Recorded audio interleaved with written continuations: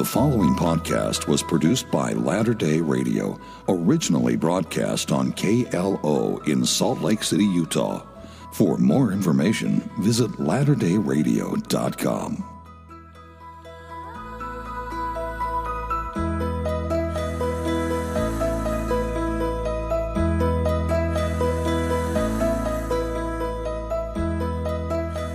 Welcome to another Latter Day Radio podcast. I'm GM Gerard. Today we've gone deep into the archives and pulled out a piece that we recorded at a Firm Foundation Expo live in September of 2018. The following conversation was recorded with Reverend Lynn Ridenour, a Baptist minister from Independence, Missouri, who, believe it or not, teaches and preaches from the Book of Mormon. This interview was recorded in a noisy, crowded convention hall, so please overlook the background noise. We've done our best to clean it up. So, Reverend Ridenour, if you would please, tell our audience a little about yourself. Well, I grew up in the heartland on the Bible Belt, southern Missouri, graduated from a small town high school, and was called to the ministry when I was 16 years old. So I went to a Southern Baptist college in Liberty, Missouri. William Jewell, graduated and got hired at Jerry Falwell's Liberty, then Baptist University. It's Liberty University now. Mm-hmm. And I was on faculty there. So you have the equivalent of a PhD. It's actually a Doctor of Divinity. Is that how it's described? It's actually a PhD in literature. Okay. Mm-hmm. So anyway, while I was there, and sadly I say this, Liberty University is still today one of the main hotbeds for anti-Mormonism sentiments, and I fit into that category. Every student in my class in all of Liberty University was required to take a course in cults 101, and we use Walter Martin's Kingdom of the Cults as our text. And now I have some wonderful LDS friends, and I tell them, jokingly, of course, that you were chapter 5. Okay. Look in the footnote. Yeah, but what happened was I got an opportunity to join the faculty at Western Illinois University. Now, I grew up in a small town, and my pastor and my mother and all of our friends told us, stay away from two groups of people, Jehovah's Witnesses and Mormons. Don't let them in, don't buy their material. So I had a very anti-Mormon upbringing. As a matter of fact, my son was a missionary in Nashville, Tennessee, the buckle of the Bible Belt, and he sent us a picture once of a sign on the Baptist church that says, don't read the Book of Mormon, that's how they get you. Yes. Well, so anyway, what happened was, bottom line, God set me up. I got a job at Western Illinois University, one of the 5 state schools in Macomb, Illinois. My wife's also a teacher by vocation. She got a job just 20 miles down the road from Macomb, Illinois, teaching in a community college in a little town you probably heard of called Carthage. I've heard of that. I've been there, actually. Yeah. And I was pastoring a Protestant church out in the country 6 miles from Carthage. That's the background. Here's what happened. I would take my wife to work some days just so we could have some time together. I'd drive by the jail, really, and I would see busloads of people unloading and touring, and I'm confessing my Baptist righteousness now. But I would pray. I'd say, Lord, save them. Save them, Lord. Well, here's what happens. About a year and a half goes by, and the Lord speaks to me one day. And he says, I want you to move your family to Kansas City. And I shot back. I said, Lord, to use Missouri talk, I said, Lord, that doesn't make a lick of sense. And I told him, I said, look, we're trying to raise a 2-year-old toddler. I'm trying to get tenure track at WIU. My wife's got a job. She's happy. I'm happy. So I ignore the Lord. It's not a good idea. Look what happened to Jonah. Yes. And my wife comes into my study. I taught creative writing, so I had a lot of papers to grade. And in my study, I was grading papers. She says, sweetheart, may I interrupt you? I said, sure. Now, I had not said a word. Months ago, the Lord says, move. And he told me where. She says, I know this may sound a bit strange, but she says, I think the Lord wants us to move. Now, she finished the sentence for her. and then she says, and I think I know where. Now, I know where. The Lord told me where. And, brother, she says, the Lord wants us to move to Kansas City.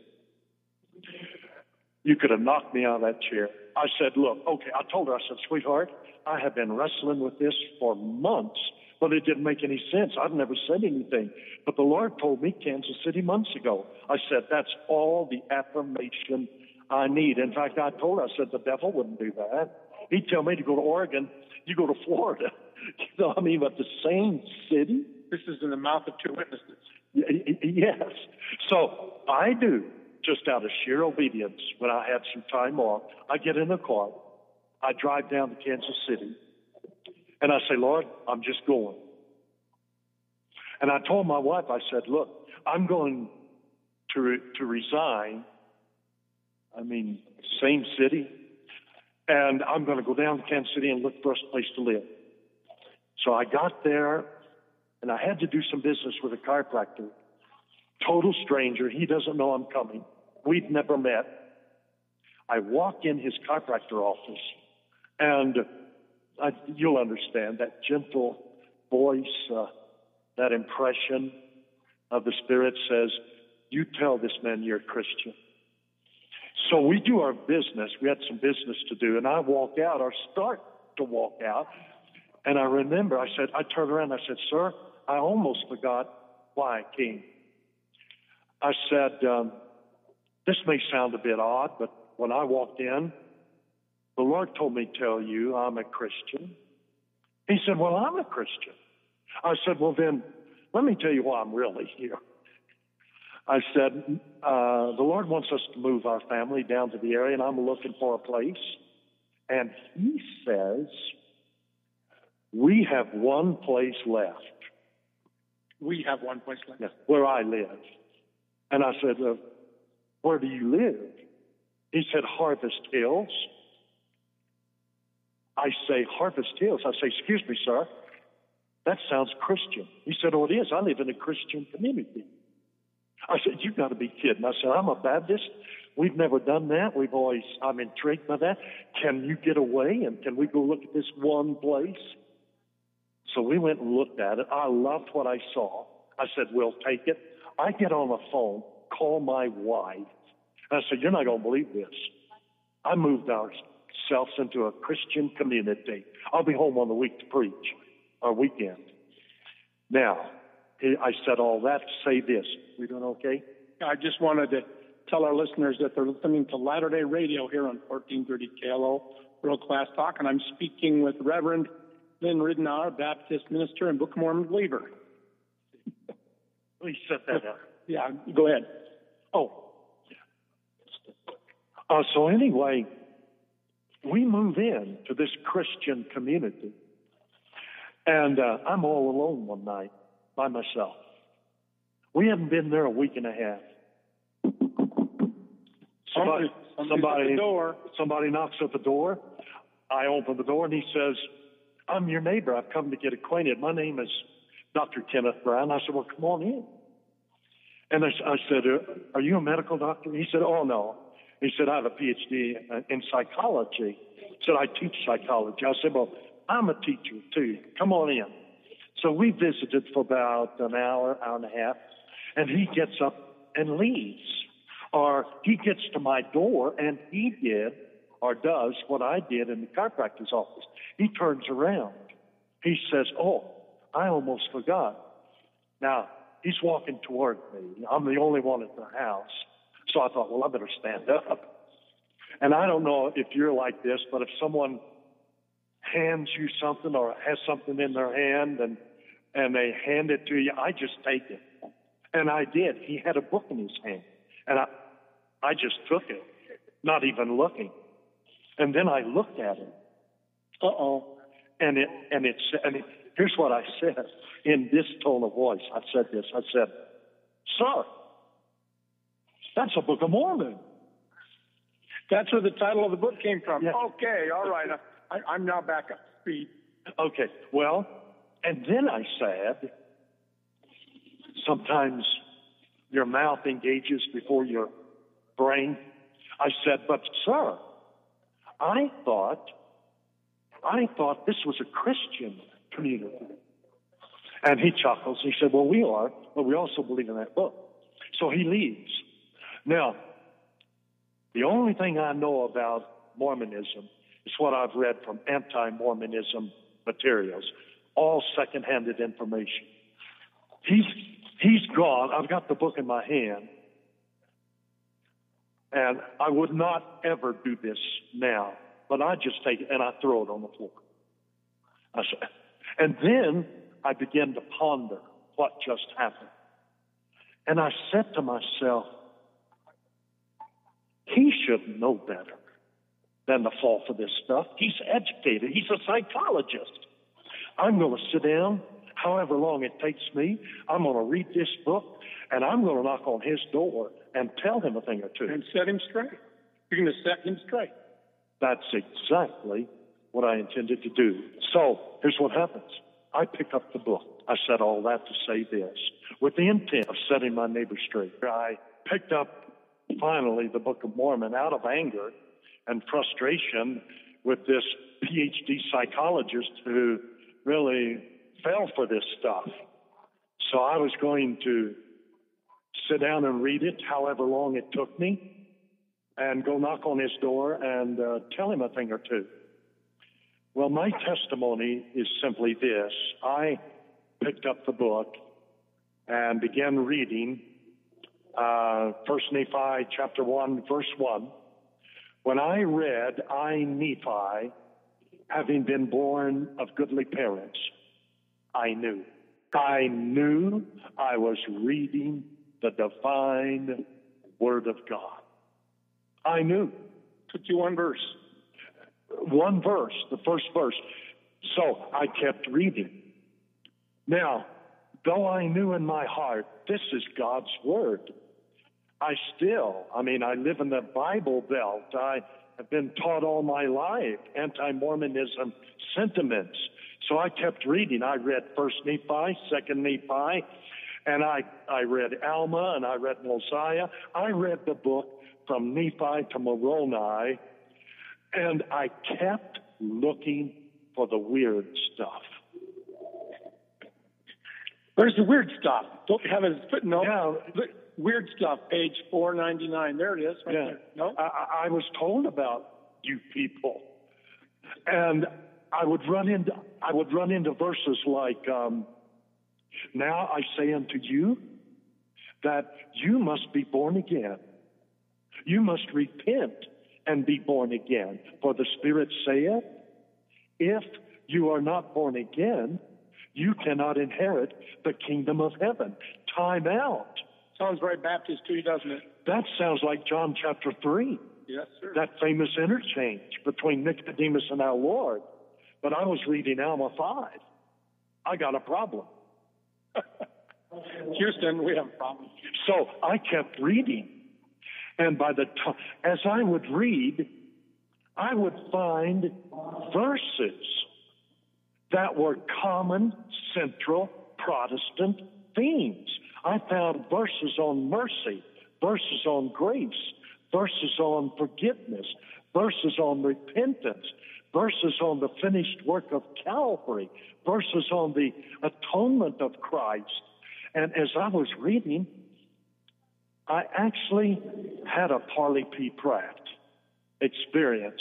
I could not put the book down. I was surprised, stunned, gleeful, happy, unexpected in all of these verses. In fact, I'll tell you what I did. After I was through reading it, I put the book down and I said to myself, this book is jam-packed.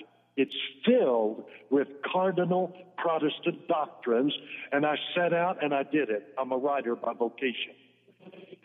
I got a concordance. I got myself a hold of a Book of Mormon concordance. And I made a list of all the verses in the Book of Mormon on repentance, on faith, on the blood of Christ, on grace. About 7 or 8 different cardinal Protestant doctrines. And I wrote a booklet called the Baptist version of the Book of Mormon. I haven't seen that one. I've got your other book. Do you still have that book? That booklet has circled the globe many times. I get emails from all over the world saying, I appreciate you putting all these. That was the title of it. It's a tongue-in-cheek title, the Baptist version of the Book of Mormon. The subtitle was, or is, Protestant Themes in the Book of Mormon. And I still have that booklet. Well, my point is, I have a saying. I tell all my buddies, I say, look, in places, this book is more Baptist than the Baptist hymnal. It is. It really is. So the best kept secret among us Protestants is the Book of Mormon literally is filled with the central core beliefs of the Baptist faith, the Methodist faith, the Lutheran faith, the Congregationalist faith. I tell everybody, this book is meant for Catholics. This book is meant for Episcopalians. This book is meant for Presbyterians. This book is meant for Lutherans. This book is meant for Methodists. This book is meant for Baptists. This book is meant for Presbyterian. This book is meant for the Amish people. This book is meant for Seventh-day Adventists. This book is meant for Charismatics. And I tell my LDS friends, we'll even let you use it. That's big of you. Thank you. Tell me a little bit. You're not the only one. You have friends, I believe it's called Restorationist Protestants. You've got people actually who aren't Baptists, but maybe are a different denomination. Different denomination. Yes. So how many people are in your circle? We have a core circle of about 70 to 100 people who love what we do. Are these ministers generally, or some of them are lay people, some of them are LDS, some of them are your first cousins are LDS, and some of them are Pentecostals, some of them are Episcopalians, different. And we have one objective. I say one objective, really 2 or 3 objectives. We put together a ministry team. I'm getting ahead of myself. Can I back up? We've got time. Okay, let me lead up to that. Okay. But bottom line is, we have put together what we call a Believers Building Bridges tour. We're going to launch in the beginning of the year, and we're going to go in every state in the nation, arm in arm, hand in hand, heart in heart, as Episcopalians, Baptists, Pentecostals, LDS, RLDS, you name it. We're going to visit Protestant churches, and we're going to share our commonalities rather than magnify our differences. That's so important. I remember what the founding fathers said, that either we're going to hang together or we'll hang separately. That's right. I mean, there is a concerted effort by secularists to shut Christians down, to close their churches, to shut them up. And people have to be brave enough to do what you said. I am a Christian, right. And to stand up for the faith in Jesus Christ. And we're stronger together than we are apart. Yes. Let me tell you, if I may, Sure. what I love about Brother Joseph, the prophet. This man was, as far as I could read, everything I've read about him, he was so inclusive. He made a statement once. And the statement was a result of him coming to independence while he was living in Kirtland. Once in a while, he'd go visit the saints, check them out, see how they were doing. Invariably, when he'd get to independence, the Protestant preachers would corner him, Brother Joseph, and ask him a question. And they said, what makes Mormonism so different from our religion? And finally, meaning Protestants, and finally Joseph, you'll find this in your church history. I think it's volume 3. I love your church history, page 30, I think. But finally Joseph said, look, I'm getting tired of having to answer this over and over, saying the same thing. So he said, I need to publish this. And on May the 8th, 1838, he had it published in the Elders' Journal. And here is what he told those Baptist preachers and Methodist preachers and Congregationalists, Protestant preachers. Here's the words of the prophet. He said, the fundamental principle of our religion is the testimony of the apostles and prophets concerning Jesus Christ. That he died, he was buried, he rose again the third day, and he ascended into heaven. Now, time out right there before I quote the jawbreaker, the jaw dropper. Let me quote it, and then I'll say it. And then he says, and all other things which pertain to our religion. Now let me stop. I'm a wordsmith. My background is I'm a literature professor. I love words. My wife will tell you I enjoy even reading the phone book. I'll say, listen to this name. I looked up the etymology of the word all. All other things which pertain to our religion are only appendages to it. It's the appendages that we spend too much time on. Right. Joseph Smith, the prophet, just described the essentials of Christianity. And I put it this way when I'm ministering. I'll say, and in fact, I'm going to do it after a while. Yeah, you're going to be speaking. I'm going to be speaking tonight. And I'm going to quote that. And I'm going to say, is there any person in this room, would you raise your hand, does not believe that Christ died on the cross? Would you raise your hand? No hands. Does not believe that he was physically buried in a tomb? No hands. Does not believe that he rose again on the third day from the tomb? No hands. And does not believe that he ascended and went back to the Father in heaven? No hands. Then we're family. We are brothers and sisters in the faith. You say, but what about temple garments? Or what about transubstantiation of the elements of the faith? What about infant baptismal regeneration of the Lutherans? What about once saved, always saved? What about the closed doctrine? Those are all appendages. They're negotiable. Well, that's about as much as we could salvage from the original interview. What I really loved about my conversation with Dr. Ridenour is that he confirms what I've believed for some time, that people of faith are coming together. They're converging, just as the article last week in the Church News pointed out, about what the highly popular series, The Chosen, has accomplished in bringing believers together. I firmly believe that in this day and age, people of faith either have to hang together or will hang separately. It takes me back to a classroom in 1963 at Skyline High School Seminary. My teacher was John Heidenreich, a former congregational minister from Buffalo, New York. Once he read and gained a testimony of the Book of Mormon, he had to make some serious choices. He had a decision to make.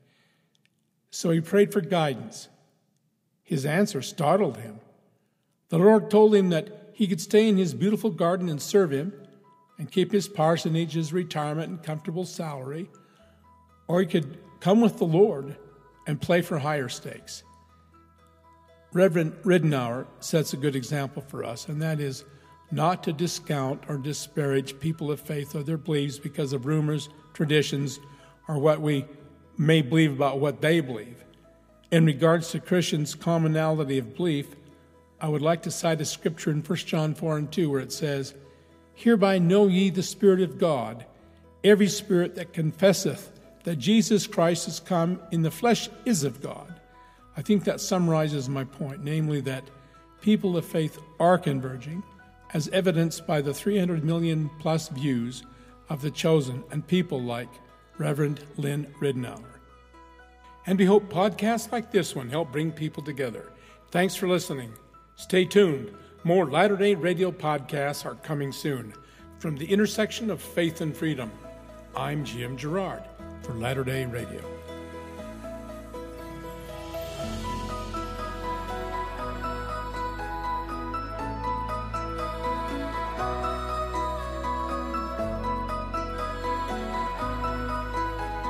This podcast has been produced by Latter-day Radio. Visit latterdayradio.com for more information.